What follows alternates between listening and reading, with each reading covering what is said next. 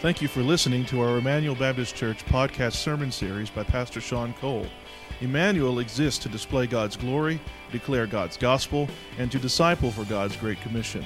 If you have any questions about this message or would like more information about our church, you can visit our website at www.ebc-online.org.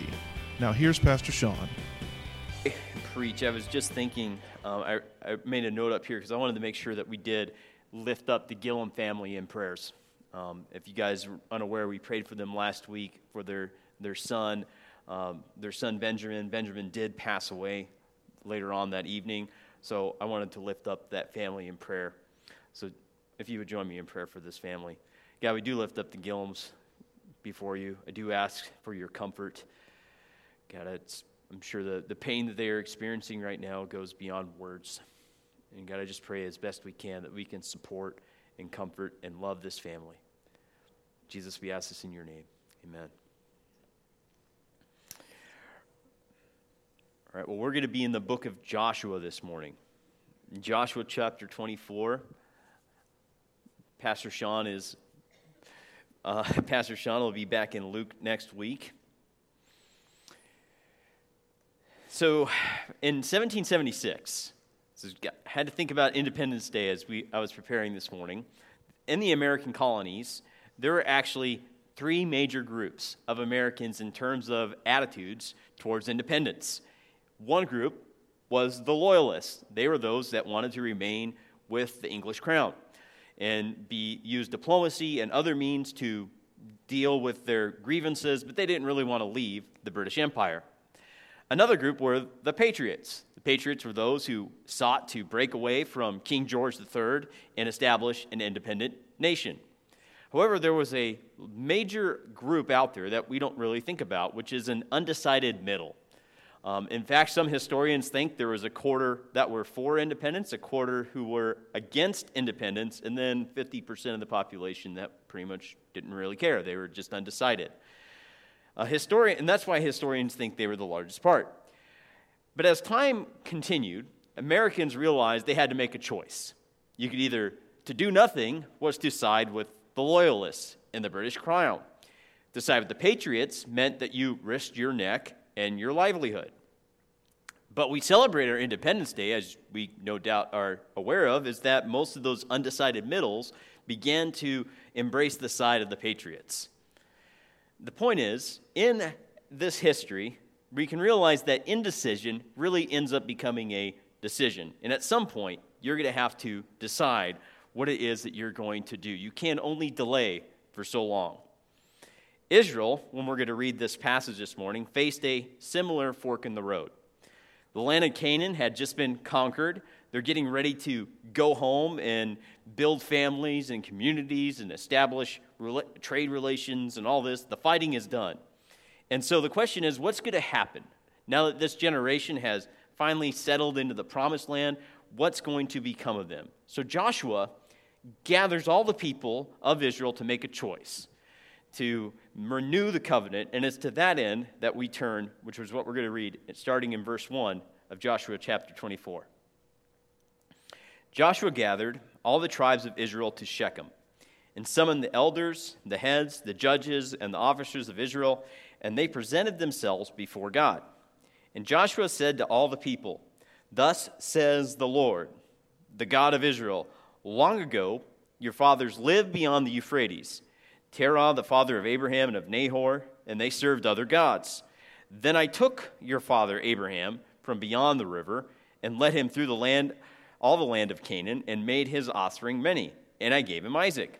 And to Isaac I gave Jacob and Esau, and I gave Esau the hill country of Seir to possess, but Jacob and his children went down to Egypt. And I sent Moses and Aaron, and I plagued Egypt with what I did in the midst of it.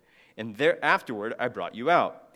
Then I brought your fathers out of Egypt, and you came to the sea. And the Egyptians pursued your fathers with chariots and horsemen to the Red Sea. And when they cried to the Lord, he put darkness between you and the Egyptians, and made the sea come upon them and cover them. And your eyes saw what I did to Egypt, and you lived in the wilderness a long time. Then I brought you to the land of Amorites, who lived on the other side of the Jordan. They fought with you, and I gave them into your hand. and you took possession of their land. I destroyed them before you. Then Balak, the son of Zippor, king of Moab, arose and fought against Israel. And he sent and invited Balaam, the son of Beor, to curse you, but I would not listen to Balaam. Instead, he blessed you. So I delivered you out of his hand. And you went over to the Jordan and came to Jericho. The leaders of Jericho fought against you, and also the Amorites, the Pezerites, the Canaanites, the Hittites, the Girgashites, and the Hivites, and the Jebusites, and any otherites. And I gave them into your hand. And I sent the hornet before you, which drove them out before you. The 2 kings of the Amorites, it was not by your hand or by your bow. I gave you a land which you had not labored, and cities you had not built, and you dwell in them. You eat of the fruit of the vineyards and olive orchards that you did not plant. Now therefore, fear the Lord and serve him in sincerity and in faithfulness.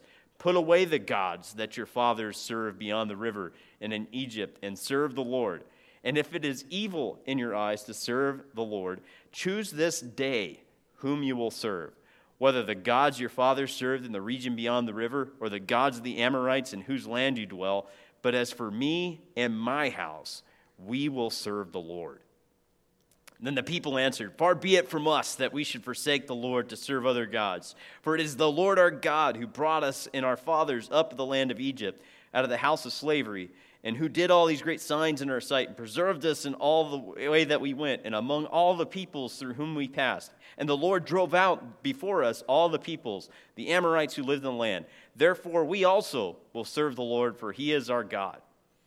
But Joshua said to the people, You are not able to serve the Lord, for he is a holy God. He is a jealous God. He will not forgive your transgressions or your sins. If you forsake the Lord and serve foreign gods, then he will turn and do you harm and consume you after having done you good. And the people said to Joshua, No, but we will serve the Lord. Then Joshua said to the people, You are witnesses against yourselves that you have chosen the Lord to serve him. And they said, We are witnesses. He said, Then put away the foreign gods that are among you, and incline your heart to the Lord, the God of Israel. And the people said to Joshua, The Lord our God we will serve, and his voice we will obey. So Joshua made a covenant with the people that day and put in place statutes and rules for them at Shechem. And Joshua wrote these books in the book of the law of God. And he took a large stone and set it up there under the terebinth that was by the sanctuary of the Lord. And Joshua said to all the people, Behold, this stone shall be a witness against us, for it has heard all the words of the Lord that he spoke to us. Therefore it shall be a witness against you, lest you deal falsely with your God. So Joshua sent the people away, every man to his inheritance. All right, I know this is a longer text this morning, but we're going to break this apart into 3 sections. And in this, we have a covenant renewal ceremony where Israel is pledging herself to serve and obey God with everything they are. And so the main point of the text is this. Because of God's salvation, we ought to serve the Lord and reject idolatry. See, Joshua sets the stage, and he gathers all the people of Israel and the leadership of Israel and brings them all together at the place of Shechem. Shechem is an important place in the Old Testament. It's the place where Abraham received the promise of the land of Canaan for his descendants. Genesis 12, 6 and 7. Abram passed through the land to the place at Shechem, to the oak of Moreh. At that time the Canaanites were in the land. Then the Lord appeared to Abram and said, To your offspring I will give this land. So he built an altar there to the Lord, who had appeared to him. See, Israel would know this location because of God's promise to Abraham, and it's now been fulfilled. So it's kind of fitting. Abraham received the promise of the promised land, and now they've inherited the promised land, and they are back at that same location. And it's at this location that Joshua first wants to point the people to God's faithfulness, God's rescue of his people. And so God had made these promises that he was going to bring them to the land of Canaan, and now he's fulfilled that promise. He's rescued his people. See, Joshua is going to go all the way back to the patriarchs and bring them up to this present day in verses 1 through 13. Joshua recounts that God, first of all, called Abraham and pulled him out of idolatry. In verse 2, Joshua notes that Abraham and his father Terah served other gods. And at that point, God called and took Abraham out of idolatry and led him into the land of Canaan, granting him offspring in Isaac and Jacob. Secondly, Joshua reminds how Israel was in the land of Egypt, and God brought out Israel out of the land of Egypt. Israel put them in bondage, but God rescued them out of slavery to Pharaoh and brought them out of the land of Egypt, delivering them from their enemies. Third, we see that God was preserving Israel in the wilderness for 40 years, keeping them from the Amorites and Balaam. We should also remember that God provided for them consistently both manna and water in that time in the wilderness. He gave them the Ten Commandments, the sanctuary. He provided many different occasions of miracles for them throughout their time in the wilderness. Fourthly, and this is where Joshua is reminding them, he has cast out the enemies, the Canaanites, that were in the promised land and drove them out like hornets. Which actually had me remember something from when I lived in North Carolina. How many of you guys have heard of Yellow Jackets? You guys have probably all heard of Yellow Jackets. I had a run-in with Yellow Jackets in North Carolina. My wife and I, we were walking and hiking down a trail, minding our own business, going down this trail, and we stumbled close to an underground yellow jacket nest. Those hornets are nasty, mean boogers. They will do anything they can to get you. We were stung, we were bit, and so we sprinted a good 200 to 300 yards away from that hornet's nest. And by the time, my cardio was getting to the end of its rope, I still had one that was attempting to bite me through my clothing, and it was like attached because it was so mad that I was close to its home. And so in that same way, that same desire to run away is how God's like, you know what? I drove them out like hornets. And so this land that Israel's now inherited is now flowing with milk and honey, and they are now beginning to experience peace. Earlier, the author of Joshua had noted this in Joshua 21:45. Not one word of all the good promises that the Lord had made to the house of Israel had failed. All came to pass. So note all of the subject and verbs within that section as well, verse 2 through verse 13. God is saying this: I took, I sent, I brought, I plagued, I destroyed, I delivered, and much more in that entire section. The point is, all of this is happening because it's God who's doing it. God is rescuing and redeeming his people, Israel. There's not one contribution Israel is making other than God doing this for them. It's as the prophet Jonah would say, salvation belongs to the Lord. If God would rescue and redeem us like he did for Israel, it's because God alone, is the one who can do it. We cannot rescue ourselves. We are like Israel, trapped in slavery in Egypt. We're doomed to that condemnation in slavery because of our sin. However, God sent his son Jesus to rescue us.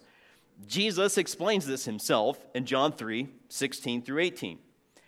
For God so loved the world that he gave his only son, that whoever believes in him should not perish, but has eternal life. For God did not send his son into the world to condemn the world, but in order that the world might be saved through him.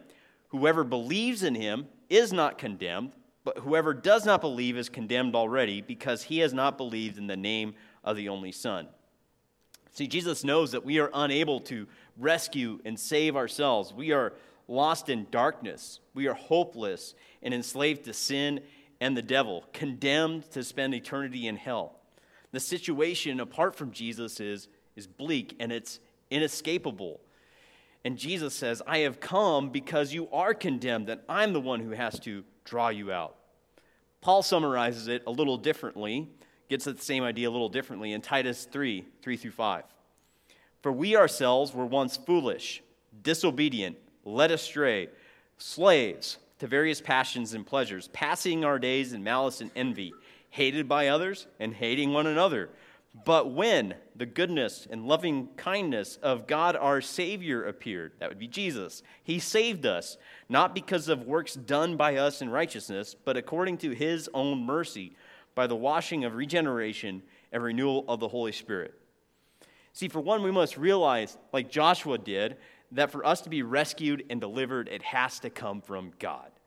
we're not able to rescue and save ourselves. We're not as strong and mighty as we would like to think. We are helpless within our state. We got to approach God from the same standpoint that the hymn would encourage us to do. You guys have all heard this. Nothing in my hands I bring, only to your cross I cling. Stop trusting in yourself and to save yourself, right? Trust Christ. Only in Christ alone can one be rescued and delivered from one's past and present. My hope is that everyone here this morning at some point has trusted in Christ. Only Christ is the one who can rescue you from sin and from yourself. Don't delay. And Joshua wants to make this clear. We do not need to push this off, to delay. Today is the day of salvation. Which leads us to the second point Joshua wants to make to the people of Israel. And the second point is this: God's rescue requires a response. Israel just can't, after Joshua's just declared all these things that God has done for them, he expects a certain response from them. He exhorts them, starting in verse 14, to fear the Lord and to serve the Lord, and then to reject idolatry. In New Testament terms, he could have just said, repent and believe. For Joshua, the historical information he's giving them, recounting the history of how God has rescued Israel, is not just mere information. He means for Israel to do something about it. Now, you are very well aware of this if you're a parent. When you tell your child, the trash is full, you're not just relaying information. There is an actual response that you're expecting from your child. The trash is full means take the trash to the trash can outside. Or your room looks kind of messy. You're not just revealing the state of the room. You expect your child to clean the room. And in the same sense, Joshua, when he gives the information about what God has done, he's expecting from them a certain response. Joshua in verse 15 gives Israel then this choice, this fork in the road because of what God has done. He says you either serve God or you're going to serve idols. He says, choose this day whom you will serve, whether the gods, and he gives a couple of different gods that might be, or the Lord. The false gods he recounts are from the past.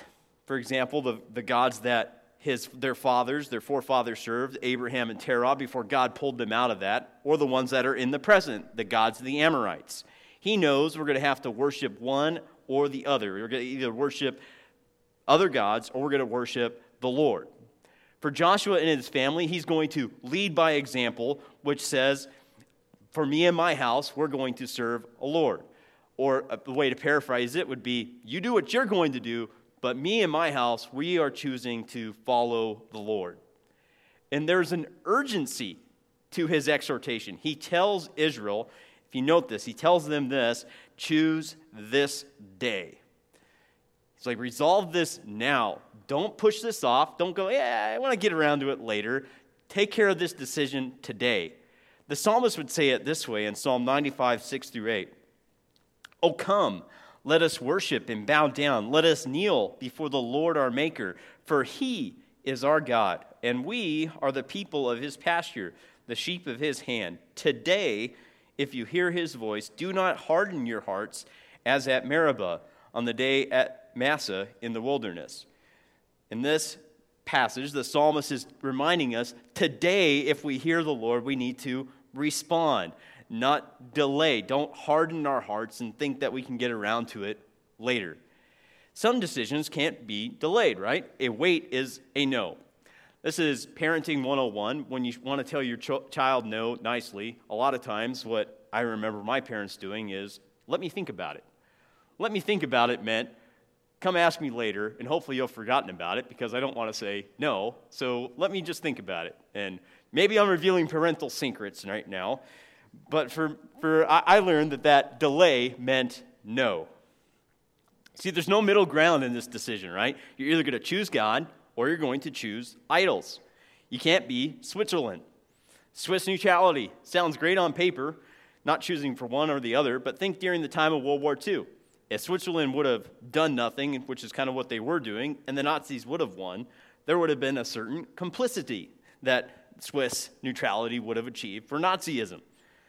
In the same way, sitting on the fence, doing nothing, having indecision, is the same as not choosing Jesus. You cannot remain neutral before him forever. You must choose. Joshua includes what it means to choose the Lord. If you look in verse 14, he says that to choose him means that you fear him and you serve him in sincerity and faithfulness. So to fear the Lord, that means to respect and honor the Lord as God, to hold him in high esteem, to respect what he says. And to be sincere means like a wholehearted embrace and complete in one's obedience, not holding parts of ourselves back. It's our entire being. And faithfulness is this idea of longevity. We ought not to waver in our commitment to the Lord. We're to persevere and continue it. Another way to say it is that following Jesus is costly. It's a difficult road. It's going to require everything about us. It's wholehearted commitment. We can't play games with Christ. He won't have part of you. He wants all of you. Jesus would say it in the Sermon on the Mount, which Glenn read earlier, "Enter by the narrow gate. For the gate is wide and the way is easy that leads to destruction, and those who enter by it are many. For the gate is narrow and the way is hard that leads to life, and those who find it are few." See, Jesus is well aware of humanity's tendency to do the easy thing, the easy way, which is to do what everybody else is doing, to follow the crowd. We'd rather follow the crowd than choose difficulty. And Joshua is reminding Israel to stop playing games. One cannot have one foot in Christ, one foot following the Lord, and one foot following the world. You must choose. It's like being married. You can't just be partly married. You're either married or you're not. Jesus is clear that to follow him means to embrace him, to follow him, to surrender your entire person, not just part of you. You cannot be both with Jesus and the world. You're going to have to make a choice at some point. You know, I've shared this story with the youth several times, so I don't know if I've shared it with you. But when I was a high schooler, there was something that was called prayer breakfast. This would happen on Thursday mornings before my high school would begin. I went to a public high school, and we would spend some time in prayer, eating donuts, and then we'd go jump into our school day. Well, one of those occasions I remember very vividly where I went in and we did our prayer breakfast routine, and then we go get ready for school. And literally there was like a transition. Like as soon as we left where we had our prayer meeting into the hallways of our school, it was like the language and the behavior was just like everybody else. It was like it's okay to have one foot in and be a Christian when it's, in the Christian space and bubble, but as soon as I'm out, I'm going to live like the rest of the world. See, many of my fellow classmates that I was around paid lip service to following Christ, but if it meant standing out in the hallways of the schools as a follower of Jesus, the price for them was too high. And many people like to play games with Christ, like to toy around with Christ. Instead of fully embracing him and doing what he says, we're sort of just experimenting. There's kind of like two types of swimmers. I don't know if you guys have seen this. You go to the swimming pool, you have two kinds of people. You have the person who just cannonballs in and gets wet head to toe right away, and then you have the toe dippers. Maybe a little bit of toe, maybe my knees, and then eventually I'll go all the way in. Maybe, just maybe, I might go all the way in. And many of us are like that. We kind of toy around, we experiment with Christianity. I'll get a little taste of it, and then I'll pull myself out when I need to. And what Joshua is saying is no, if you're going to follow the Lord, it includes all of you. It's an all-in scenario. They are to recognize, because of what God has done, we will serve him because he is our God. It's a personal God. So what about you this morning? Are you playing games? Are you just, is it okay to kind of go through the Christian motions and routine when you're around other Christians or people who might notice you? Or do you go all in? Do you embrace Christ? Do you devote your entire person to him? Part of this is because of the temptation that many of us feel, which is what Joshua is calling out in verse 15, which is all about idolatry, which is our third point, which is to beware of idolatry. So right now, we've kind of worked our way through verse 14 and 15, and 18 through 28 is kind of what we're going to take on next. And you'd think there should be a round of applause at this point. You know, Joshua has challenged the people to follow the Lord, to choose him, and they sort of go, yeah, you know, I think we really want to choose the Lord. And there's sort of an interesting back and forth going on between Joshua and the people of Israel. So here's my uninspired paraphrase. Joshua is essentially saying, you know, in verse 19, I don't know if you're really going to be able to serve the Lord wholeheartedly. If you're double-minded, it's actually going to be worse for you. Israel is responding, well, yeah, you know, I think we can do it. And Joshua is, hey, are you sure? Are you really sure you want to do this? You seem like you're not able to. And Israel's like, oh, yeah, I think we can do that. Okay, well, here's a stone, a memorial, to remind you of your commitment to God. You see, in terms of the history of the people of Israel, this is a high watermark in terms of generations. Like, this generation of Israelites is probably one of the most obedient generations that we would find within the history of Israel in the Old Testament. However, even within this generation, there was a situation that Joshua most likely was thinking in the back of his mind. And they had to deal with Achan's sin. You can read about that, I believe, earlier in the book of Joshua.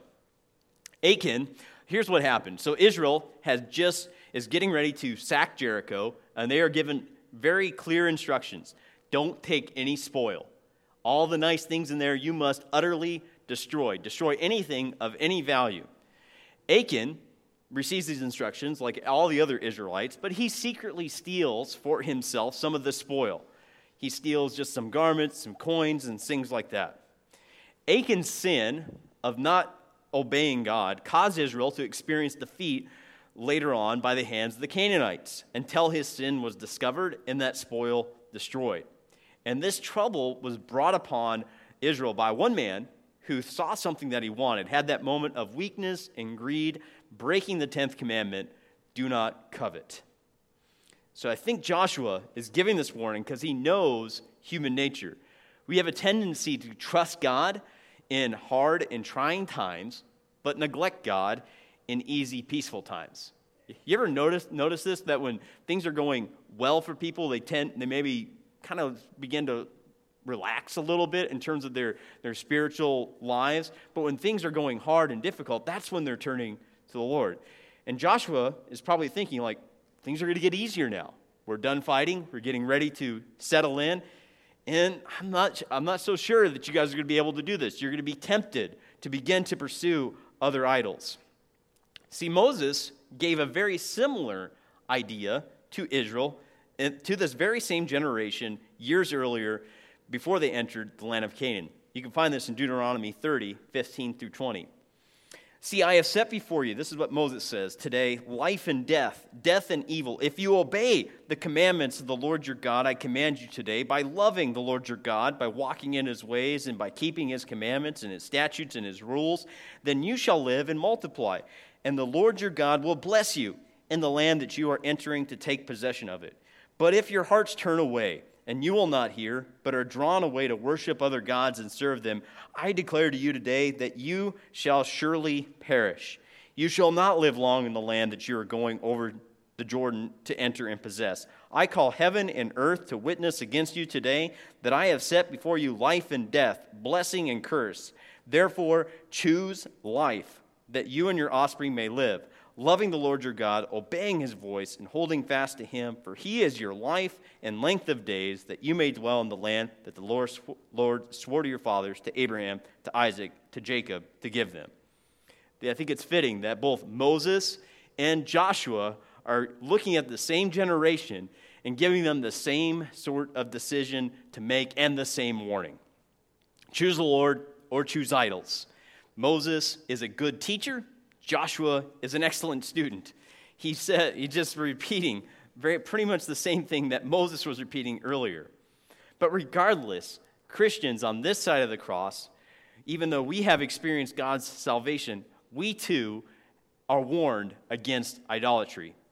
For example, John, the Apostle John, tells his readers at the end of his letter in 1 John 5:21, it's the very last verse of his letter. He says this, "Little children, keep yourself from idols. And Paul says in 1 Corinthians 10:14, "Therefore, my beloved, flee from idolatry."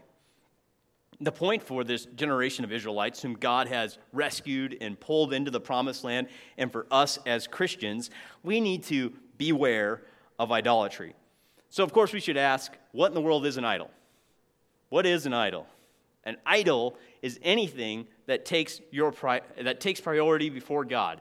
It's anything that you are devoted to more than God himself. It's where you go to receive comfort and joy. You serve and give your life over to this thing, whatever it happens to be.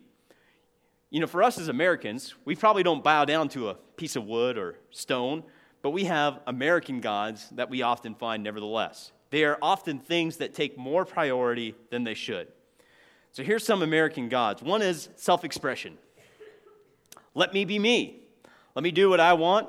I don't really care what anybody else says about me. You should not judge me. I should be able to do whatever I want, when I want, and you don't need to interfere with me. In fact, if you love me, you would support everything that I do. See, this God that we have shows up in all sorts of different ways. One of the most clear ways I think it shows up is in people who choose the LGBTQ lifestyle. You either support me and how I want to express myself. Don't bring God into the picture. Don't bring what he says about those lifestyle issues. The self and how I feel is God. Another God that we often see is what is materialism. You know, I'd only be happy if I had more stuff. If I had that boat, if I had that house, if I had more money in my bank account, then, just then, I might be happy. You know, I might need something a little bit later, but if I just have more stuff, then finally I might experience joy and fulfillment. How many of us give ourselves to that idol, that God of materialism? In a lot of ways, I think that God has driven some of the things that are related to, you guys may have heard of critical race theory and the push for social equity. The thought is, if somebody has more stuff than I do, then there's got to be something wrong with the world, and you either need to give some of your stuff up or give me money so I can get that same stuff. See, I don't know if it's so much being motivated, this new theory, by justice as much as it's being pushed by covetousness, this idea that I want stuff. If someone has something you don't have, we sometimes have this mentality that it's because there's something wrong with the system. And let's redistribute what other people have because it's not fair that they have something that I don't have. And so that idea that somebody has something I don't have is covetousness. And when somebody has more wealth than us, instead of celebrating the opportunity God has given them, instead we tend to see it as some sort of injustice against me. See, another American God that we have is what we might call popularity. We want to be noticed. Social media is just full of people who want to be noticed. We pine for attention, might show more skin than we should be sharing, say something that we shouldn't say, jump on a cause without showing any wisdom, and repost something or whatever. Anything to get me attention, I'm going to do. I just need me to be noticed. And if someone notices me, then who cares how we get there? This popularity idol for myself is actually one I know that I can be tempted to grab hold of. Now, the way it shows up in me is a little bit different. It's not so much the social media side, but for me, it's more the idea of recognition. If somebody recognizes me, gives me the pat on the back, the attaboy, then sometimes it seems like I am looking for that. That popularity idol and desire to have attention is one that shows up often. So far we've talked about the God of self-expression, the God of materialism, the God of popularity. What about the God of pleasure? Pleasure is something that a lot of us want. Could be in terms of entertainment, or it could be in something like sexuality. Sexuality is just one expression of this idol of pleasure. Sex is God. I mean, we can't go through American culture without seeing some form of sexuality that's out there. And if someone cannot express their sexuality, it's awful. I just pulled one aspect of Americans' obsession with pleasure and sex and looked at some of the statistics regarding pornography. And this is just internet pornography, mind you. Did you know that nearly 30,000 internet users every second are viewing pornography within America? 2.5 billion emails are containing porn each day. 1/4, 25% of internet searches are for porn. And we used to think that this was just an issue related to men, but right now, 1/3 of pornography users are now women. And this first exposure to sexuality through pornography is getting younger and younger. Right now, they say they think that that 10 years old is the average age when a child is first viewing pornography or just encounters it. And sometimes they're not even looking for it. See, the pornography problem that we have in America just reveals our deviancy and desire for sex outside of God's intention. When pleasure via sex is God, it leaves a devastating wake.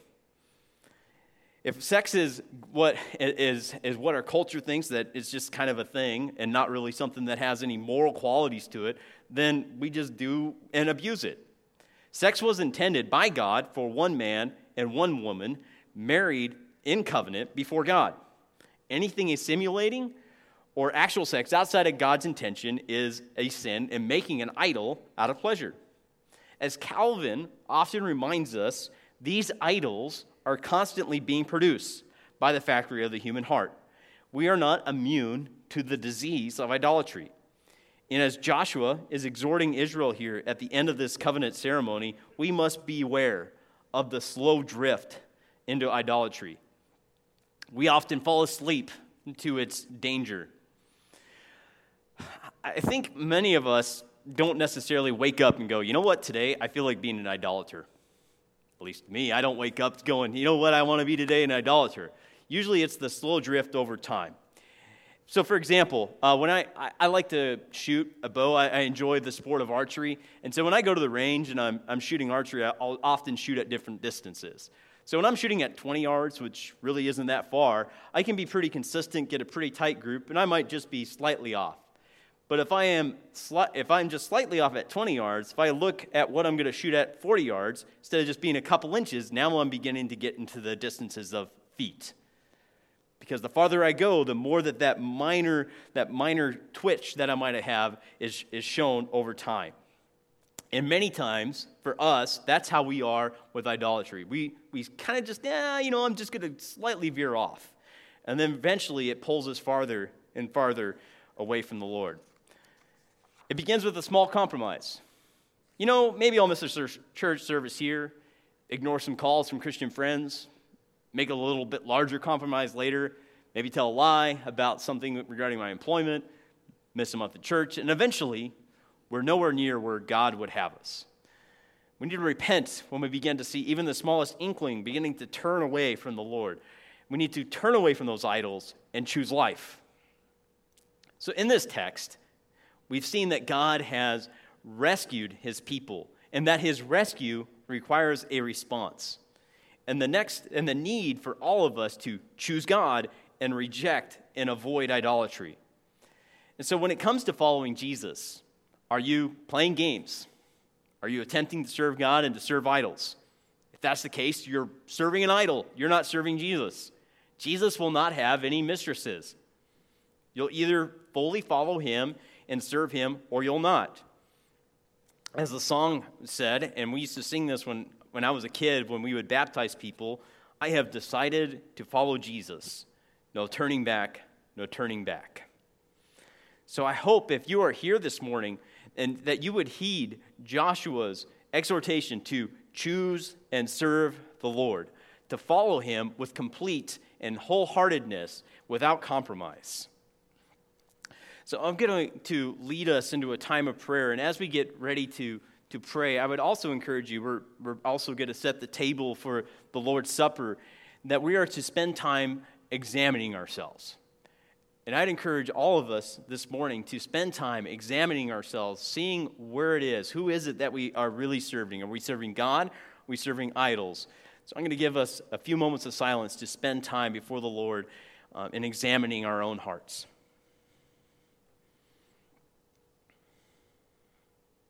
Know how, as the hymn was saying earlier, how prone to wander we are into idolatry. God, I do ask that you would forgive us of those times where we have served other gods.